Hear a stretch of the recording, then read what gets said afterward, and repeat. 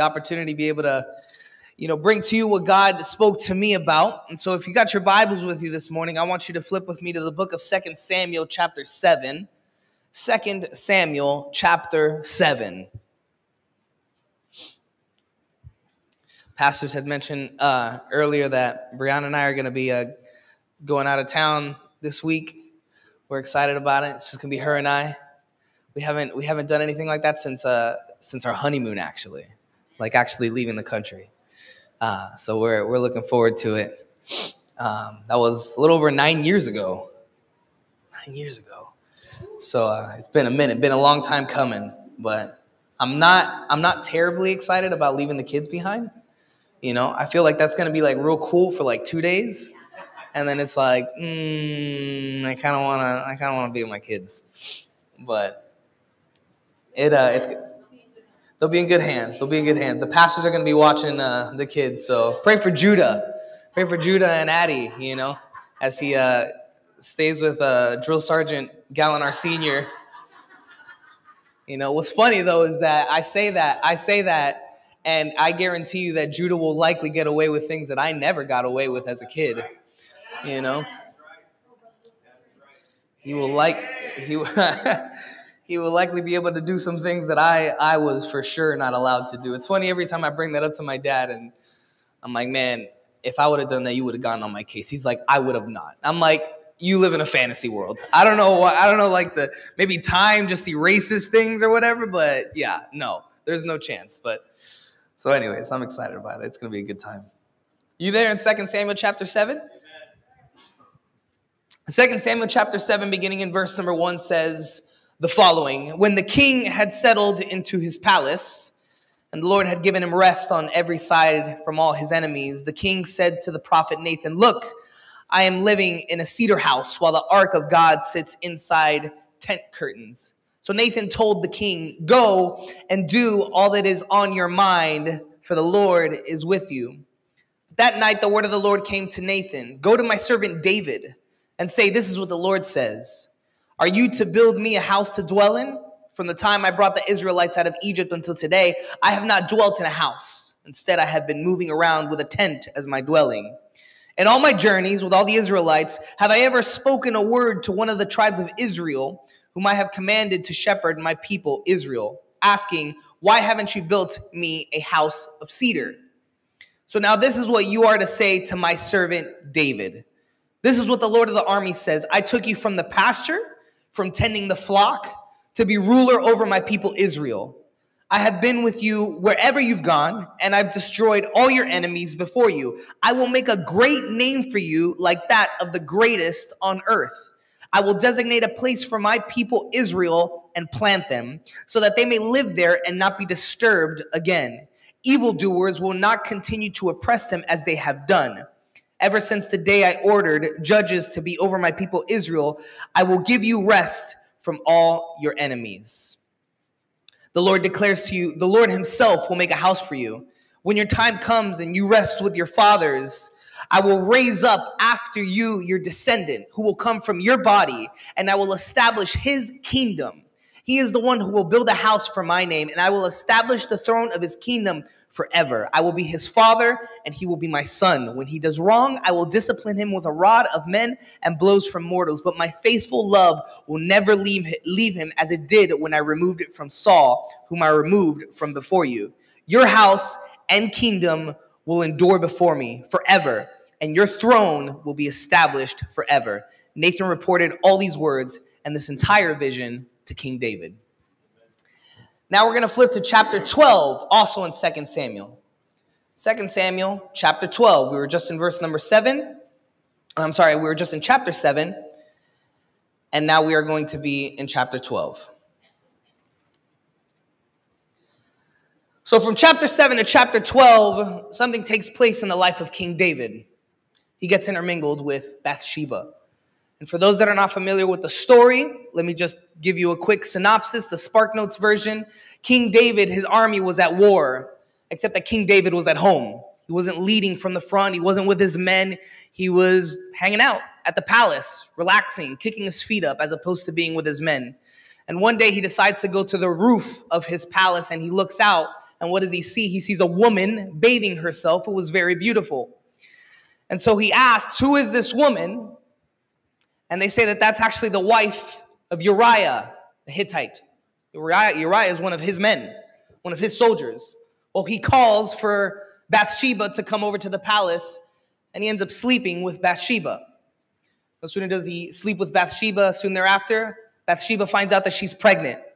So what does King David do? King David, at first, tries to figure out a way to make it seem as though Uriah was the one that impregnated his wife. He brings him back to the palace. He gives him food. He wines and dines him and tells Uriah, hey, man, go home. Be with your wife. And Uriah has nothing to do with it. He's like, how am I going to go home and be with my wife and eat and drink and lounge when my men are on the field fighting a battle? I can't do that. It already tells you the kind of quality, the faithfulness that Uriah had to his men that were on the battlefield. And so when King David figured out that there wasn't going to be any way to kind of weasel his way into getting out of this, what does he do? He decides to order Uriah to be placed on the front lines. And he requests that they place him on the front lines where the battle is at its hardest, and in a moment, pull back from him so he's alone and so he could be killed. And that's exactly what happens. They put Uriah in the front lines. They peel back at one point, and Uriah is struck down and killed. And so now we pick up in chapter 12. So the Lord sent Nathan to David. When he arrived, he said to him, there were two men in a certain city, one rich and the other poor. The rich man had very large flocks and herds, but the poor man had nothing except one small ewe lamb that he had bought. He raised her, and she grew up with him and with his children. From his meager food she would eat. From his cup she would drink, and in his arms she would sleep. She was like a daughter to him. Now a traveler came to the rich man, but the rich man could not bring himself to take one of his own sheep or cattle to prepare for the traveler who had come to him. Instead, he took the poor man's lamb and prepared it for his guest. Verse 5 says, David was infuriated with the man and said to Nathan, as the Lord lives, the man who did this deserves to die, because he had done this thing and shown no pity. He must pay 4 lambs for that lamb. Nathan replied to David, you are that man. This is what the Lord of God of Israel says. I anointed you king over Israel. I rescued you from Saul. I gave your master's house to you and your master's wives into your arms. And I gave you the house of Israel and Judah. And if that was not enough, I would have given you even more. Why then have you despised the Lord's command by doing what I consider evil? You struck down Uriah the Hittite with the sword and took his wife as your own wife. You murdered him with the Ammonite sword. Now, therefore, the sword will never leave your house, because you despised me and took the wife of Uriah the Hittite to be your own wife. This is what the Lord says. I'm going to bring disaster on you from your own family. I will take your wives and give them to another before your very eyes, and he will sleep with them in broad daylight. You acted in secret, but I will do this before all of Israel and in broad daylight. David responded to Nathan, I have sinned against the Lord. Then Nathan replied to David, and the Lord has taken away your sin. You will not die. However, because you treated the Lord with such contempt in this matter, the son born to you will die. Then Nathan went home. I entitled my message for this morning, Tough Conversations. Tough Conversations. Let's pray real quick. Father God, we thank you for your word, Lord. We thank you, Lord, that your word is true. It was true back then. It's true now. It will be true forever, Lord. We were able to apply your word back then. We can apply it now. We'll always be able to apply it to our lives, Jesus. We thank you for it. We ask you that you open our minds, soften our hearts so that we can receive what you have for us this morning. Instruct us, teach us, convict us if we need to be convicted, Lord. And I pray, Lord, that we walk out differently than we walked in. It's in Jesus' name we pray. Amen and amen.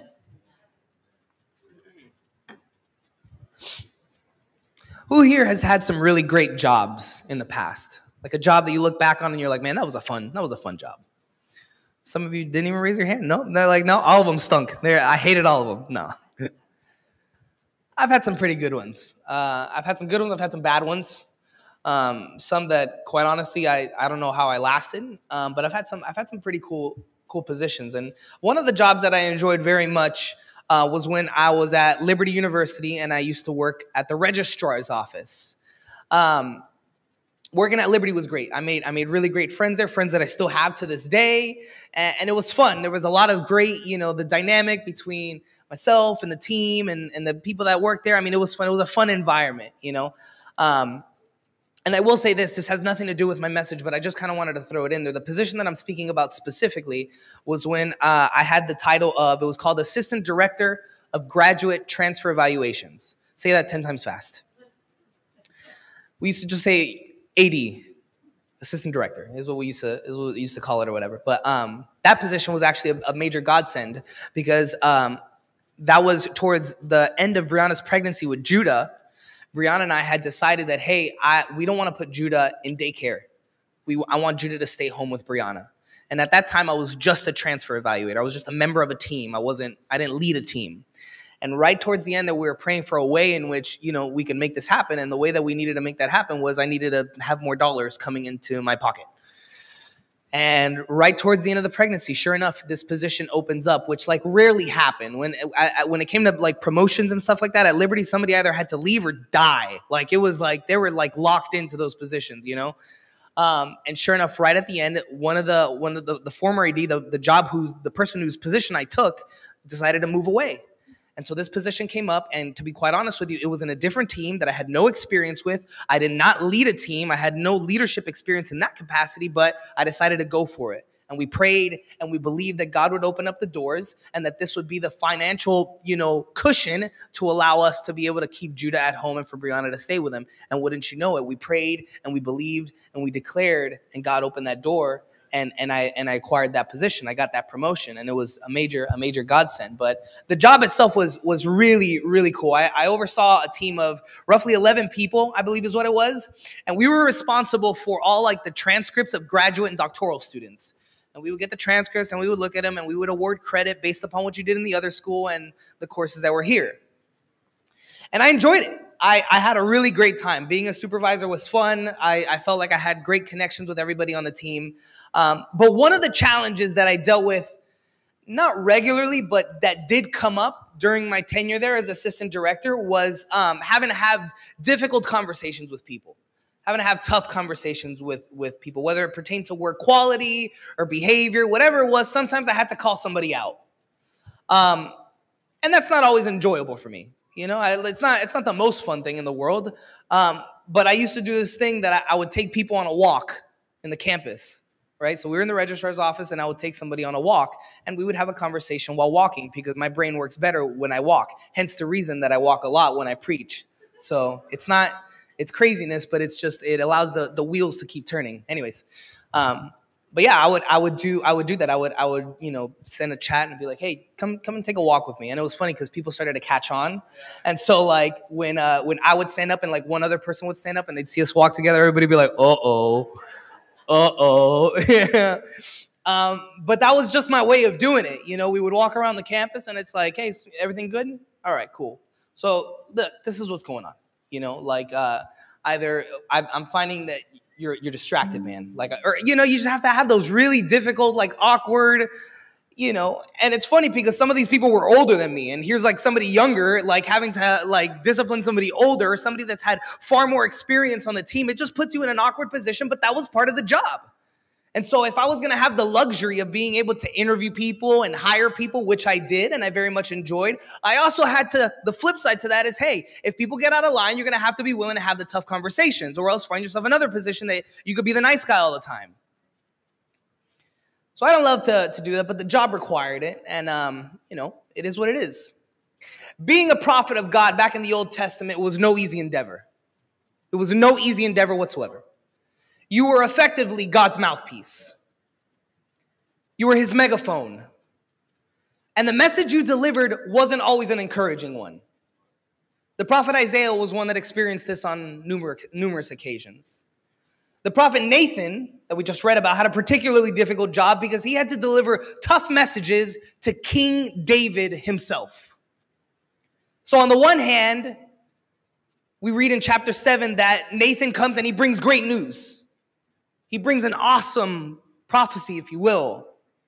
He goes to David as instructed by the Lord to tell him that God is going to establish your dynasty, like from your seed, like this dynasty is going to be established. Thus says the Lord of hosts, I took you from the pasture, from following the sheep, that you should be prince over my people Israel, and I have been with you wherever you went, and I've cut off all of your enemies from before you, and I will make for you a great name, like the name of the great ones on the earth, and I will appoint you a place for my people, and Israel will plant them, and so that they may dwell in their own place, and be disturbed no more, and violent men shall afflict them no more, as formerly from the time that I appointed judges over my people Israel, and I will give you rest from all of your enemies. Moreover, the Lord declares to you that the Lord will make you a house when your days are fulfilled, and lie down with your fathers. I will raise up your offspring after you, who shall come from your body, and will establish his kingdom. He shall build a house for my name, and I will establish the throne of his kingdom forever. I will be to him a father, and he shall be to me a son. When he commits iniquity, I will discipline him with the rod of men, with stripes of the sons of men, but my steadfast love will not depart from it, as I took it from Saul, whom I put away from before you. And your house and your kingdom shall be made forever before me. Your throne shall be established forever. I mean, if you're going to deliver a message, that's the message you want to deliver. If you're going to deliver good news, that's the news right there. Bro, hey, oye, lo que te espera, what's coming in the years to come, bro, is a really great life. Like God is going to, he's already done some wild stuff in your past, but he's going to do some great stuff in your future. And it's not even just you. It's your kids, man. It's your children. He's going to develop your dynasty like as a kingdom. And it will not, it's just, what a message. That's the message you want to bring. That's the fun part, right? I can't even imagine how excited, like imagine hearing that as a father, as a parent, like, hey, what God is going to do through you with your children for generations to come. Establish a kingdom. Your people will have peace finally. God, that's the message. On the other hand, Nathan had to rebuke David. In 2 Samuel chapter 12, for what he did with Bathsheba and Uriah, he had to come down hard. He gets to bring a great word, but he also had to bring correction. Verse 10, now, therefore, the sword shall never depart from your house, because you despise me and have taken the wife of Uriah the Hittite to be your wife. Thus says the Lord, behold, I will raise up evil against you out of your own house, and I will take your wives before your eyes, and give them to your neighbor, and he shall lie with your wives in the sight of the sun. For you did it secretly, but I will do this thing before all of Israel and before the sun. Interestingly, though, you have that the prophet Nathan brings this great message. He brings a rebuke, a very strong rebuke, and essentially says, by the way, the child that is going to be born to you will die as a result of your sin. He brings the worst news possible. And yet in 1 Chronicles 3:5, it outlines the children that David had with Bathsheba, and one of them is named Nathan. Because many people believe that he did that as a sense of respect for the prophet that Nathan was. The guy that was willing to bring good news, the guy that was willing to bring bad news. Cherished, loved for his faithfulness. You see, because it's not always the people in your corner. You don't just want people that whisper sweet nothings to you. In your corner, you don't want people that are just going to flatter you all the time and tell you great things all the time. In your corner, you want people that flatter you and tell you, hey, man, you're doing a good job. But you also want those same people to be willing and able and have the openness and the connection with you to say, hey, you got to step it up. I see that you're dropping the ball. What you're doing here, what you're thinking here is not, it ain't it. You got to change course. We have to be willing to have that type of relationship with those that are around us, with our fellow brothers and sisters in Christ, and especially with God. Amen. So having been in church my whole life, and having gone to conferences, and man, I've heard more sermons, and I've heard more speakers than I can count. And I've heard messages about kingdom work. I've heard thousands. I've heard messages that have told me that God has gifted me with talents and abilities and that I need to use them to expand the kingdom. I've heard it left and right my whole life. And now, mind you, I agree with this notion. I do believe that God has bestowed upon each of us things designed specifically to advance the kingdom.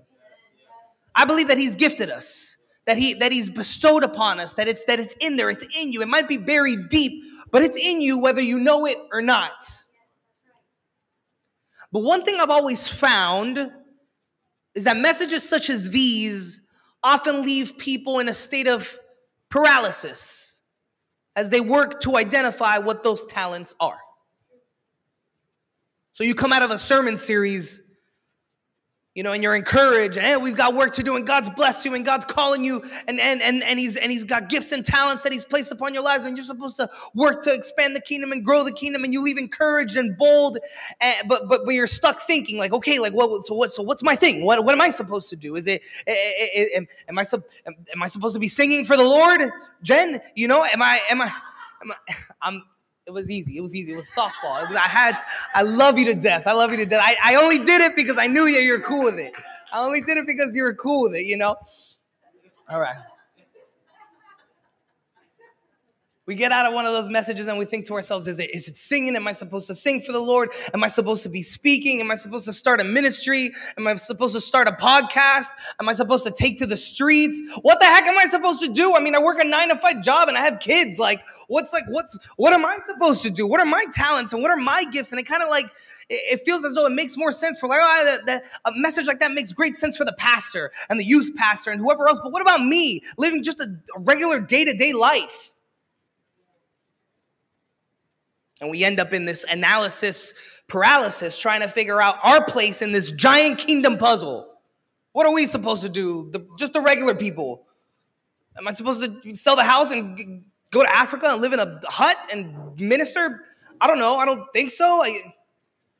So we just stay stuck and paralyzed, and then we just end up not doing anything. And then a year later, we hear another message such as this, and then we kind of get back to it like, man, I got a gift and a talent, but I don't really quite know what it is. In an effort to simplify things, I stand before you today and I say, yes, you do have gifts, and yes, you do have talents, and we all have things that God has bestowed upon us that are particular to us to be used to grow and expand the kingdom. And I don't know what those gifts are for you. I don't know. Maybe if we sat and we talked and we kind of dove into it, maybe we kind of navigate that together. I don't know what that is, but I encourage you to find out. I encourage you to fast and take it before the Lord and say, God, what have you gifted me with? However, as you do that, and as you kind of get that going, here is something I believe that God has called all of us to do. And I think something that we can all get behind is this, that I believe God has called us to have the tough conversations.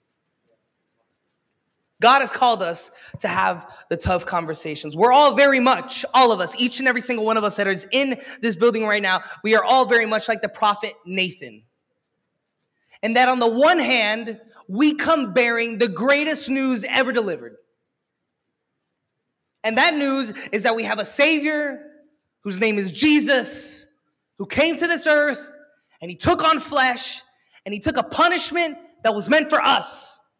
He took on a punishment and a beating that was meant for me. I am the one who sinned. I'm the one who fell short. I'm the one that dropped the ball. And yet Jesus, in his grace and his compassion, took upon himself the wages of my sin so that I could be forgiven, so that I can experience salvation, and I can have the hope of spending eternity with the Father in heaven.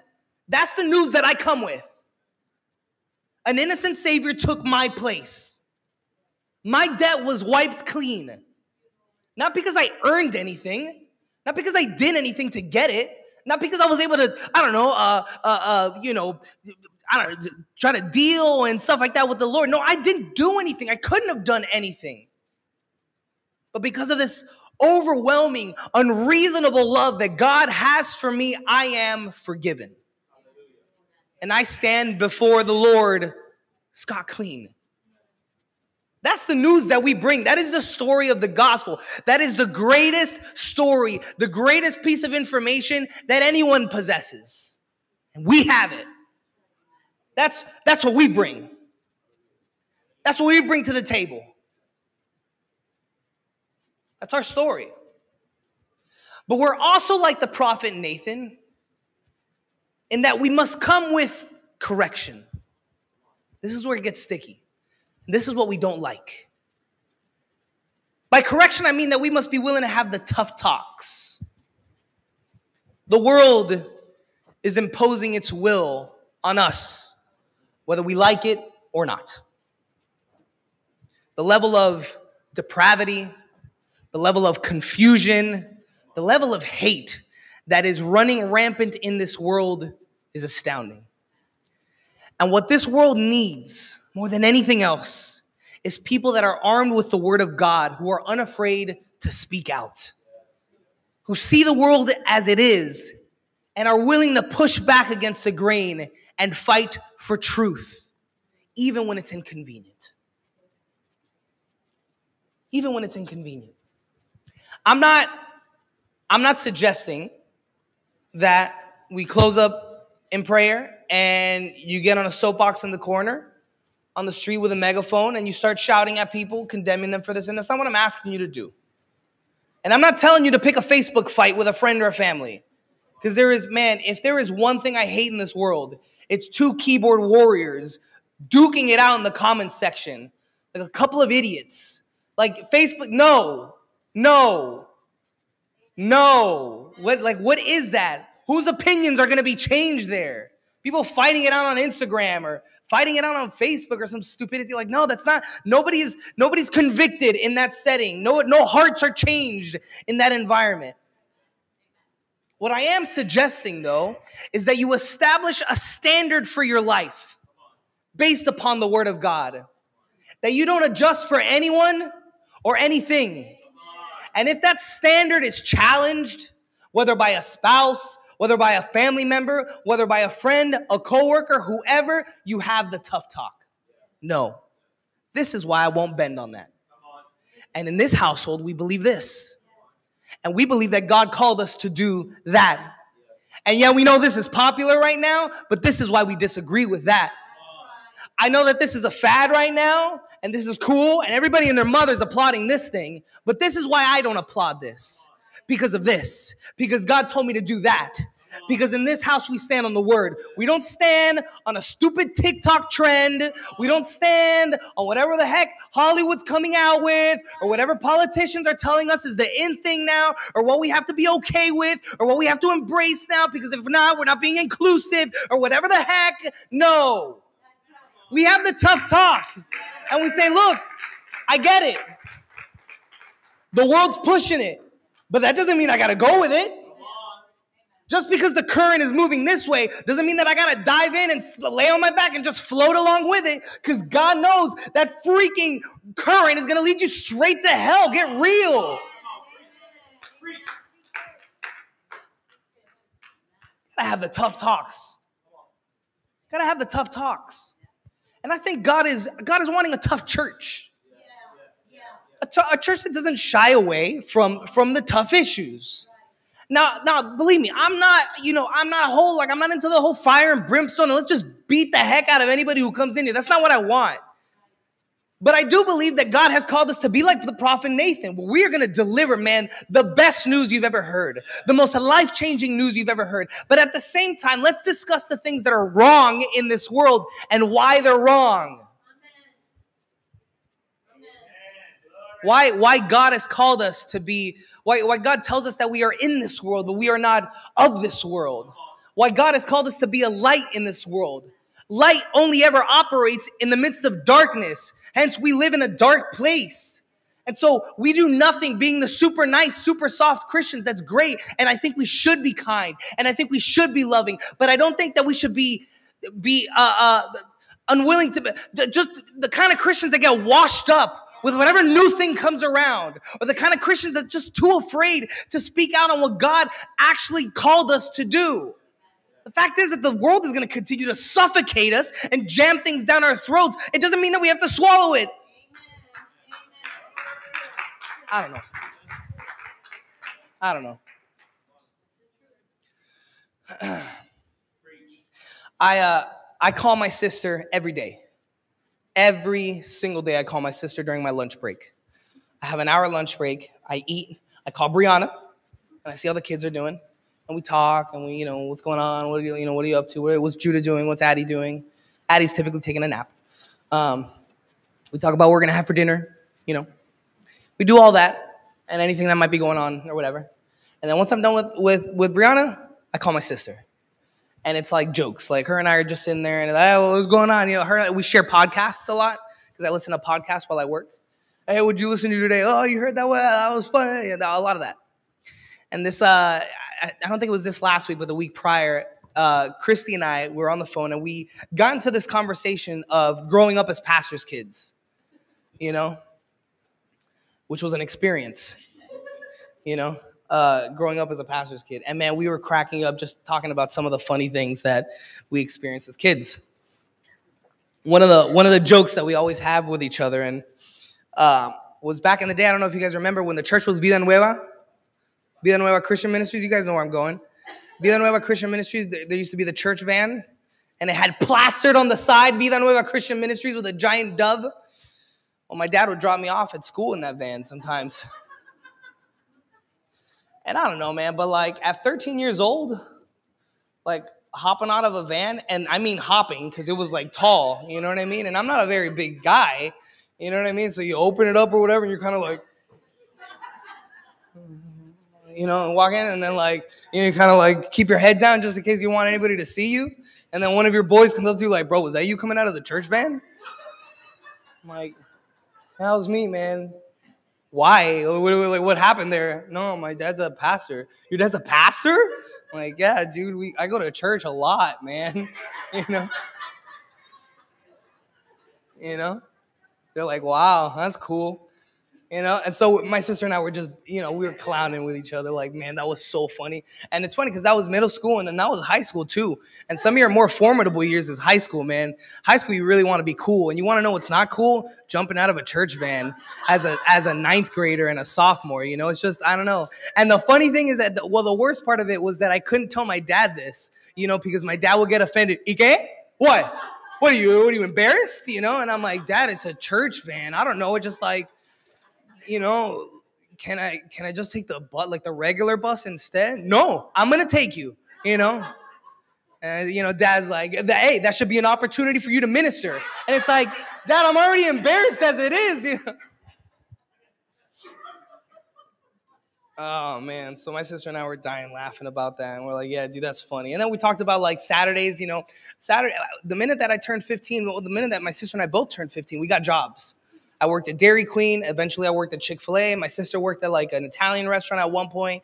I forgot where else she worked or whatever. But like, it was one of those things that like Saturday night, we worked all day. You know, like the minute I could make money, I wanted to make money. And so I started working at Dairy Queen, and I would not open, but I would close the store, it closed at like 10. By the time you clean the store, you're getting home at like 11. And then Dad would swing. He'd swing by. He'd pick me up or whatever. And it was like, it doesn't matter how late it is, bro. You better take a shower, go to bed, because the next morning you're going to be up behind that drum kit. We're going to be going to church. It did not matter. I could be dying, you know what I mean? And it was like, there was no calling in sick. I had 0 sick days in my house. The benefits were skimp as it pertained to sick days and church. I had none, you know? And then if like Friday, what was I doing Fridays? Fridays I was at youth group, bro. Friday night I was at youth group. Saturday I was at work. Sunday I was at church. That was my weekend. Every single weekend in, weekend out, you know? So as far as high school parties are concerned, I went to 0, you know? And like, you know, you get into junior year, you get into senior, all right, bro, we got a little get together going at the house. You coming? Nah, dog, I got youth group, you know? Like, oh, that's cool, you know? Like, it's tough, man. I'm not going to lie. It was difficult. You know, well, I'm getting to that. You know?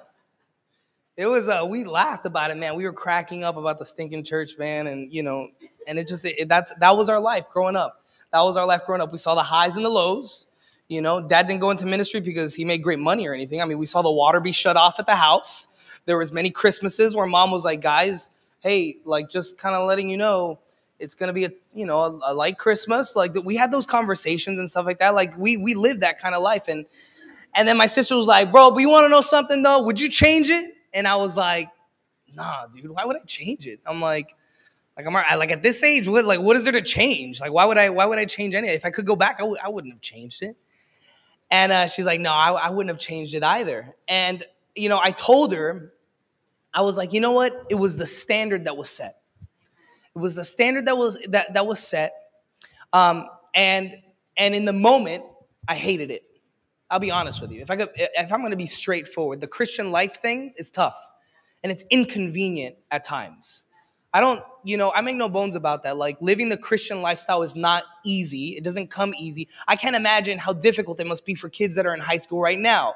Like that, it's challenging. This generation, if it was tough for me, it's just continuously getting tough with how crazy this world gets. But when I was in it, I hated it. I hated it. There was not all the time, but there was moments when I was like, God, I wish I could just live the normal, like a normal teenage lifestyle. But you want to know something, though? I wouldn't change a thing. I wouldn't change a thing. Because it's cemented into my mind. It's cemented into my sister's mind what was important. And it designated the Lord as first and foremost in our lives. That, hey, it doesn't matter how you're feeling. What comes first here is the Lord and our relationship with him. And I'm blessed to say that I never got to the point where I felt as though I wanted to rebel or anything like that. I did stupid things at Liberty. I'll tell you, I'll shoot straight with you. I had my moments of freedom or whatever, but I stand before you, a 31-year-old with 2 kids that's like, yo, guess what we're doing on Sundays? We're going to church, And now that same standard, that same, hey, what do we put first in our lives? Who is it that we follow after? I am now imposing that upon my children. Because I understand that it was that standard that kept me out of trouble. I understand that it was that standard that kept me deep in my relationship with the Lord. It was that standard that offered me the opportunity now to look at life and look around and see the craziness and see friends that I once went to high school with entering in stupidity. And I look at that now and I think, man, I can stand here sure that I am still solid on the word of God, because I had to hop out of that stupid church van when I was younger, and I had to go to church on Friday, and I had to go to church on Sundays. But you know what? The Lord is first in my life, and he's the first in my kids' life, and I wouldn't change a thing.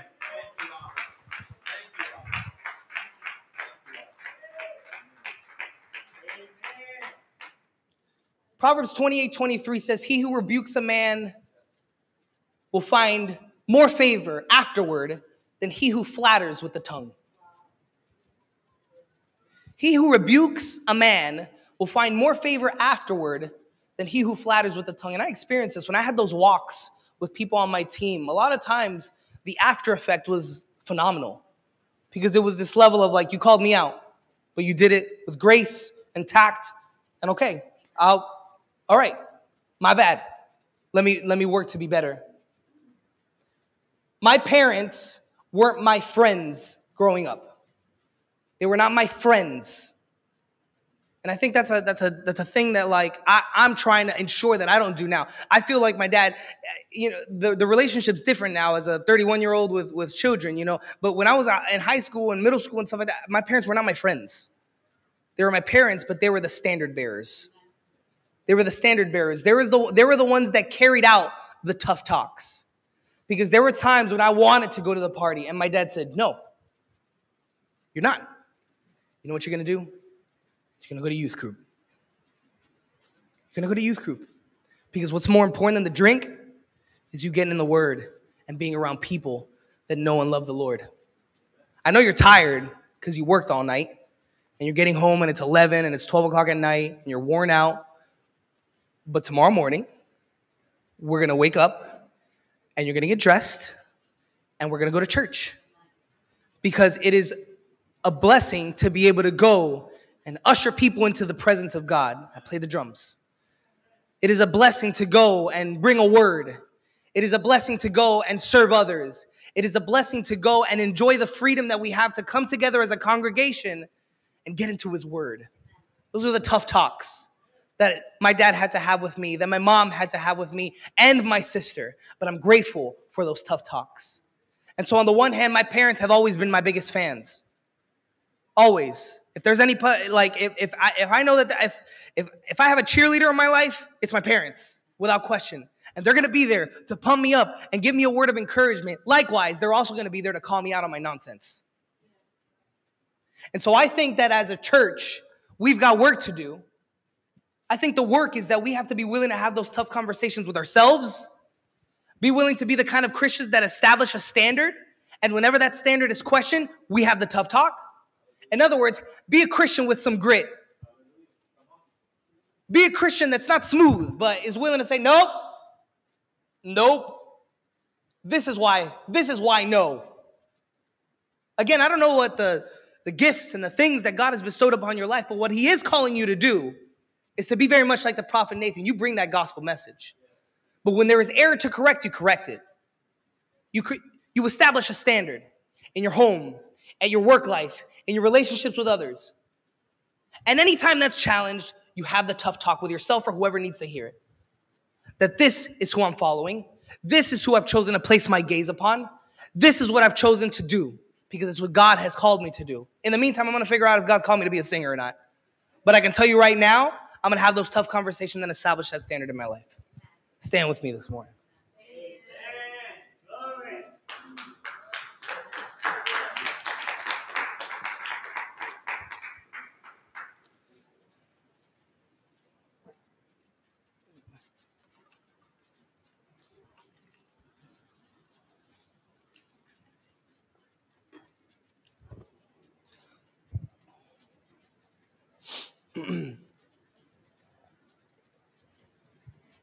So yes, we've got work to do. We've got work to do. In a world spiraling out, we have the distinct privilege and responsibility to be like the prophet Nathan. The distinct privilege and responsibility to be like the prophet Nathan. We bring the greatest story ever told.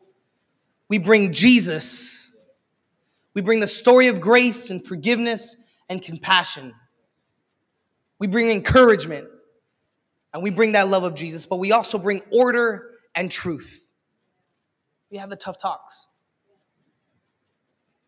I fully believe that the world hasn't seen its craziest because of Christians that are holding down the fort in any way that they can, that are trying their best to push forward, whether it be in the realm of politics or in corporate America or what have you. But let me tell you that the opposition is fierce. The opposition is fierce. And the temptation to be soft, Christians, is great, especially in our Western world, where what we want or what we value in a church setting is great coffee and, a cool experience and great music and, I just want to be encouraged by the pastor. All great things. All great things. But you want to know? I feel as though I'm at a point in my life where, I kind of want to be called out on my nonsense, too, because I don't want to stay here. I don't want to stay in this place. I want to continue to grow. And the only way that you grow is by working on the things that you need to grow from. And so I think that as Christians, that's what we're called to do. Because truth be told, an unwillingness, or rather a fear to have the tough talks, to hold the standard here in this world, to stand on truth regardless of how inconvenient it is. Truth is, that's no love at all. That's not love.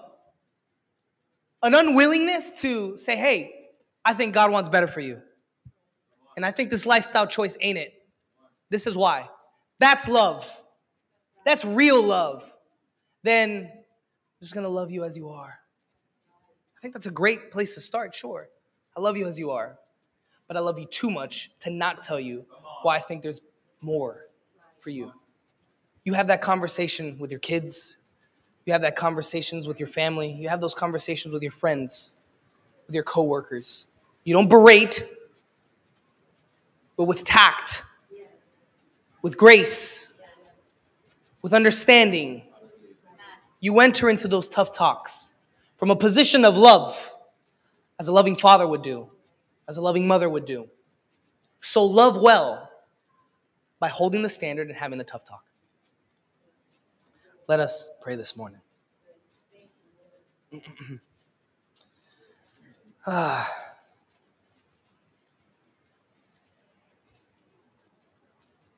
I thank you, Lord, for the way that you instruct and you discipline us, Father. I thank you, Lord, that you stretch and you challenge and you break and you mold us, Lord. And I thank you that as a loving Father, you don't leave us as we are, but you challenge us to be greater. You push us to strive for more, to reach out to what you've called us to do, Lord. But God, I come to you right now and I ask for your forgiveness for being fearful of pushing back, for being fearful and unwilling to challenge the status quo because we're unwilling to make waves, or we just don't want to stick out, or we don't want to be those people and we just kind of want to ride under the radar. I ask for your forgiveness, Lord, because you haven't called us to ride under the radar. We're light bearers in this world, Father. And we come with the greatest story ever told, and that is your story. Your son, Jesus. We come with that, Father. And so I ask you, Lord, that you embolden us, Lord, to be like the prophet Nathan, willing to have tough talks, willing to come with a message of the gospel, but willing to not budge on the things that you've called us to do and the way that you've called us to live, Lord. And so I stand before you this morning, Lord, in front of this congregation, saying that I know I myself have fallen into that trap of fearing to make waves and wanting to just be a little softer on the touch, Lord. But I think that this world demands Christians with a little grit, Christians that are willing to stand in the trenches and say, no, this isn't what he's called us to do. This isn't what we're designed for. This isn't how we're supposed to live. No, we've got work to do because the world is very lost. And so we need to come and bring truth, Lord. And so I thank you, Lord, for opportunities that will present themselves, even this week, maybe around family, around friends or whatever, to be that truth bearer, Lord. I pray, Lord, that you teach us how to bring truth in a way that is honoring to you. Not in an argumentative fashion, Lord, but in a way that honors you, that sheds light on the grace and love and compassion that we have in our lives, Lord. I pray that you teach us to speak with tact, to speak well. I pray for eloquence of speech, Father, as we come and we bring a message in the same way that the prophet Nathan brought word to David, Lord. So I pray that you embolden every person that is here this morning. Encourage them, Lord, to step out and be willing to get in there and speak out against things that are clearly not of your will, Lord. To stand for you, Lord, and what you've called us for. I thank you, Jesus. It's in your name we pray. Amen and amen. I know we're going to do communion, and I want to do a salvation prayer after that, but I say, let's prepare our hearts for communion here.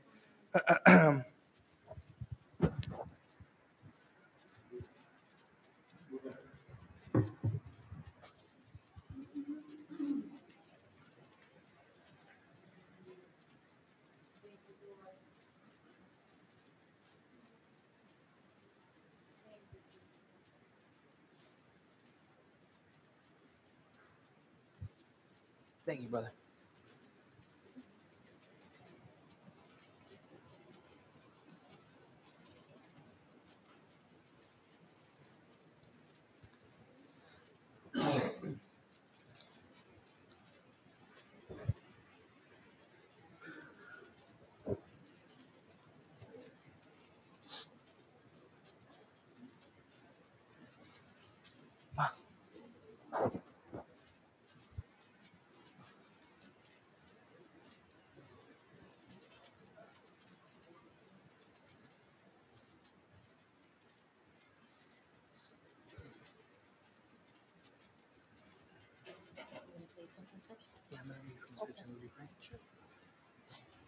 I'm going to read out of Matthew chapter 26.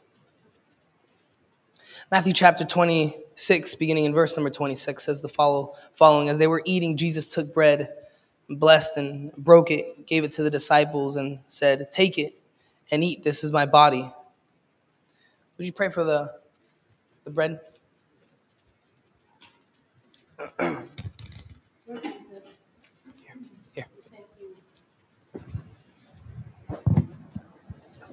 Lord Jesus, we thank you for the sacrifice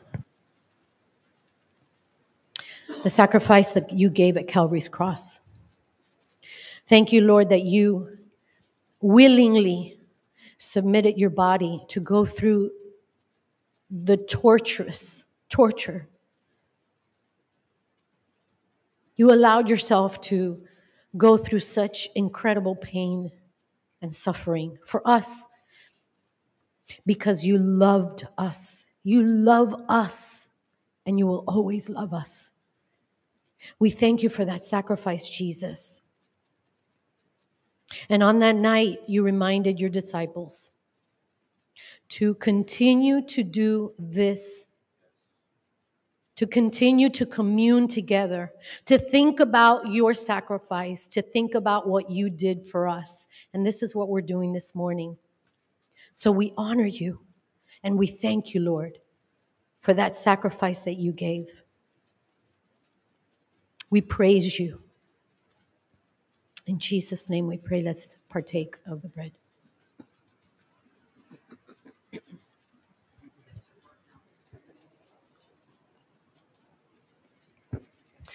Verse number 27 says, then he took a cup, and after giving thanks, he gave it to them and said, drink from it, all of you. For this is my blood of the covenant, which is poured out for many for the forgiveness of sins. Would you pray for the cup? And Lord, the same way we are thankful for your blood that washes us, cleanses us, makes us new, gives us a new robe, makes us a new creation in you. We cannot find this through anyone else, through anything else, through no religion, through no form of meditation or trying to do any works. No, Jesus, it is through your precious blood. And once again, you told the disciples to partake of this on that night before you were taken to the cross. And so we again remember the sacrifice that you gave, Jesus, the blood that you shed, Jesus. And we are forever grateful of your blood. In Jesus' name, we partake of it.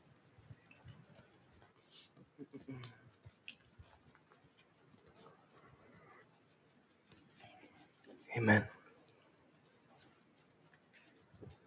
Hey, if you're here this morning and you could say to me, and perhaps if we're still live online, and you say, you know, I've either never accepted Jesus into my heart, I've never accepted this gift of grace and salvation and forgiveness, or if perhaps, as always, maybe you kind of fell off. You were following the Lord at one point in your life, and you were kind of chugging along, and then you kind of got derailed, for whatever reason. And you're standing here and you're saying, you know what? I feel this tug in my heart. I don't know what it is. I can tell you right now that is the Holy Spirit saying, I want you back. I want you back. I'm calling you. I'm calling you. I can tell you that answering that call is single-handedly the best decision you can make in your life.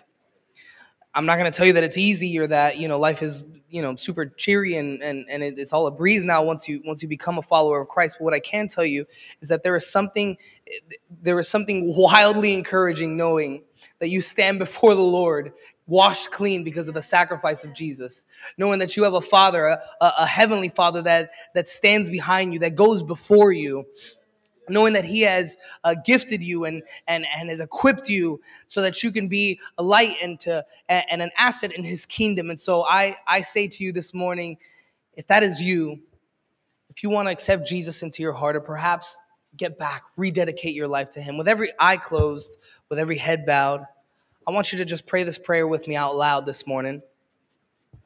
Let's pray together. Father God, we thank you for sending your son Jesus to die on the cross for the forgiveness of our sins. Jesus, I thank you for that sacrifice. I thank you for taking my place. Today I ask you to come into my heart. I make you the Lord of my life, and I choose to follow you. It's in Jesus' name we pray. Amen. Amen. Let's clap it up for those that made that prayer now.